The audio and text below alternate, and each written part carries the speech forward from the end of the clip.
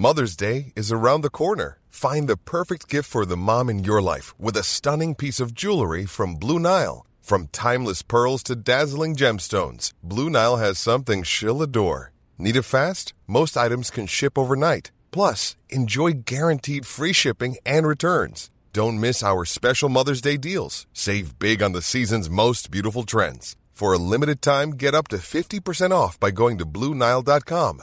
That's BlueNile.com. Hey, I'm Ryan Reynolds. Recently, I asked Mint Mobile's legal team if big wireless companies are allowed to raise prices due to inflation. They said yes. And then when I asked if raising prices technically violates those onerous two-year contracts, they said, "What the f*** are you talking about, you insane Hollywood ass?" So to recap, we're cutting the price of Mint Unlimited from $30 a month to just $15 a month. Give it a try at mintmobile.com/switch. $45 up front for 3 months plus taxes and fees. Promo rate for new customers for limited time. Unlimited more than 40 gigabytes per month. Slows full terms at mintmobile.com. Now, schools across Northern Ireland are to close from Monday morning. The coronavirus has seen to that. The First Minister, Arlene Foster, along with the Deputy First Minister, making that announcement, as you know, yesterday tea time.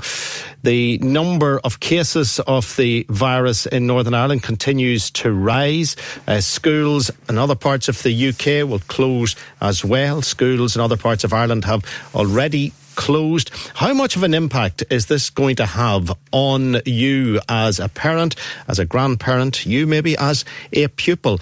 Let me check what the impact would be on teachers and on head teachers in particular, who are absolutely at the coalface trying to sort this debacle out. Kieran Mackin is a teacher in Newry at St Patrick's Primary School. Kieran, good morning. Good morning, Frank. Kieran, I'm sure you've had a long career in teaching. Have you ever seen a difficulty like this before? I'm 30 years a principal, Frank, and we're just in unprecedented times. I've never experienced anything like this before in my life. I have to say that I think last Thursday was probably the darkest day I'd ever had in education, whenever the Southern government decided to close schools, and it was filtering back. We're actually that close to the south here. We're only about 4 or 5 miles. It impacted on staff, on children and on parents. But I don't want to rehash old arguments. Where we're at now, and we're now facing school closures and all the uncertainty that's going to bring with it, you know. So what do you need to do? Is there a possibility, for example, on Monday that your school could be providing some sort of skeleton service for children? I'm quite sure your teachers are going to be on the ground, or am I wrong on that? How does it work from Monday?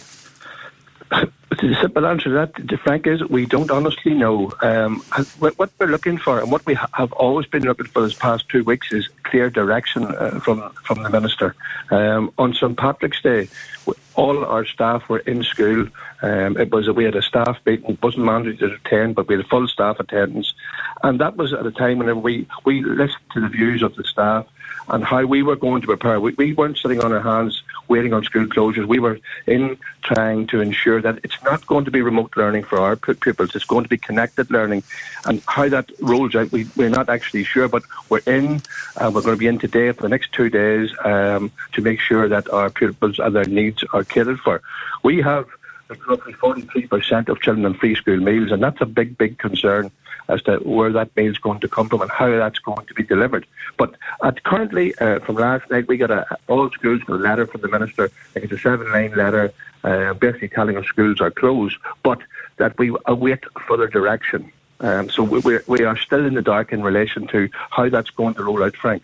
Would you expect that further direction to include the teachers being in their classrooms, teachers who are fit and healthy, being in their classrooms, doing something via the internet, or getting packs ready, or maybe distributing packs or sending them out to the children's individual families? Is there the teachers are unlikely to be sitting at home or working from home, no. Are they? Well, I'd heard one media outlet talking about an extended holiday. This is not an extended holiday for teachers or for staff. We have in our Newry Principals Group, we have 35 principals within that group, and I can assure you that over the past number of days, schools have been working away. All staff have been in trying to prepare as much as possible for school closure. We knew it was coming. We didn't know when, but we were diligently preparing for closure. You mentioned the children who have the free school meals, and your concerns are that it would be challenging for their families to provide food for them because they do depend on the school, certainly for the meal at lunchtime, maybe for some breakfast clubs as well. What steps can be taken? Do you expect these families to get a voucher, or how does it work? Because they don't get any help during the summer, so they don't. No. I imagine it's going to be a voucher system because we carried out, and I'm sure a lot of schools carried out, an in-house risk assessment in relation to can we deliver for the children? Can we efficiently staff the school? I mean, if we look at the direction that was given to us by Boris Johnson the 16th of March, we lost staff as a result of that direction because he was telling staff who were vulnerable to self-isolate. Now, one message was 7 days, then it became 14 days, and then it was extended to 12 weeks. So, as a school, we wouldn't be able to function normally at all. We wouldn't be able to, I suppose, deliver all the services that previously we could. So, I imagine it's going to be a voucher system of some sort. Now, you have children there up to the age of 11. Would you accept that at the secondaries and grammars they've got a bigger problem, or is it just the same problem with older kids? Well, unfortunately, I'm wearing two hats in this particular scenario because I'm chairman of a post-primary board of governors. And again, like that, we've been meeting over the last 2 or 3 days. And the issues that are coming across is what are we going to do for these children? What are we going to do for our exam classes? How are we going to cope? And again, teachers are very resilient and children are very resilient, and they have been preparing behind the scenes. So, we have been informed that exam classes or exams this year are not going to take place.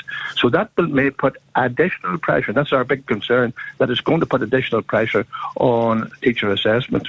That would be a concern, big concern. So if the continual assessment is looked at and a child gets a university place on the back of a recommendation from teachers at the local grammar school or high school, do you think that could lead to conflict? Could it lead to fallout at a local level? Unfortunately, I think it could. And it could lead to litigation as well, Frank. That's also a concern. We don't have the answers, and unfortunately, I'm not so sure anyone has the answers in this particular scenario. But we're running out of time. Monday is coming fast down the tracks, and we need to prepare. Would it be fair for GCSE and A-level children to be sitting the exams in October, considering that the A-level kids should already have been at university at that point? It just seems like one massive problem after another. It is a massive problem, but I'm sure, if you ask that question to a parent, they'll have a different answer. If you ask it to a teacher, they may provide a different answer. If you ask it to a school leader, they'll be providing a different answer as well. So, unfortunately, we don't have the answers in this particular case. And when do you expect to find out whether your school is providing a service for the children of nurses or doctors or paramedics or food delivery vehicles? Well, the message from the Minister last night, we intend to send out more detailed information tomorrow. I've been in from 8 o'clock this morning. I've passed schools on the way to work. All the school car parks are very, very busy. But yet they're concerned about social spacing and quarantine and all of that. But we are waiting. We don't honestly know. But we would need it. We need it early. We need it now. And do you think the children will play their part in imposing the restrictions or allowing the restrictions to be imposed upon them that are going to be necessary? Do you think children are, I suppose, focused enough at these tender years to actually stay at home if their parents insist on them staying at home? Is that not going to lead to conflict within families? Well, Frank, we've been very fortunate here in St. Patrick's that we have a Primary 6, Primary 7 programme called Fixing Things, which is being developed by CRJ, and it's all about creating social conscience. And I'd have to say, as a school leader, as a principal, I was very proud of my students, particularly over the St. Patrick's break. Newry, as you can appreciate, is a centre where there's a lot of festivities around St. Patrick's Day, and people took the message on board. Children in particular are taking the message on board. In prior to the notification of school closure, we were educating our children here through assemblies, daily washing and personal hygiene, and all of that. So I suppose schools have been putting in place those programs. We are creating a social conscience within our pupils, and hopefully that's going to stand to them. Yeah, it's a very, very good point that the children are fully briefed, fully informed and fully aware of their responsibility. It's hard on them. I think you'd accept we have to feel sorry for them. We would have detested this. We had our own challenges when we were 11 or 12 years of age, but this sort of restriction we never had. And we have to have sympathy for anyone from really 7 to 17 who wants to be a 7 to 17-year-old. They're going to have a darn difficult summer.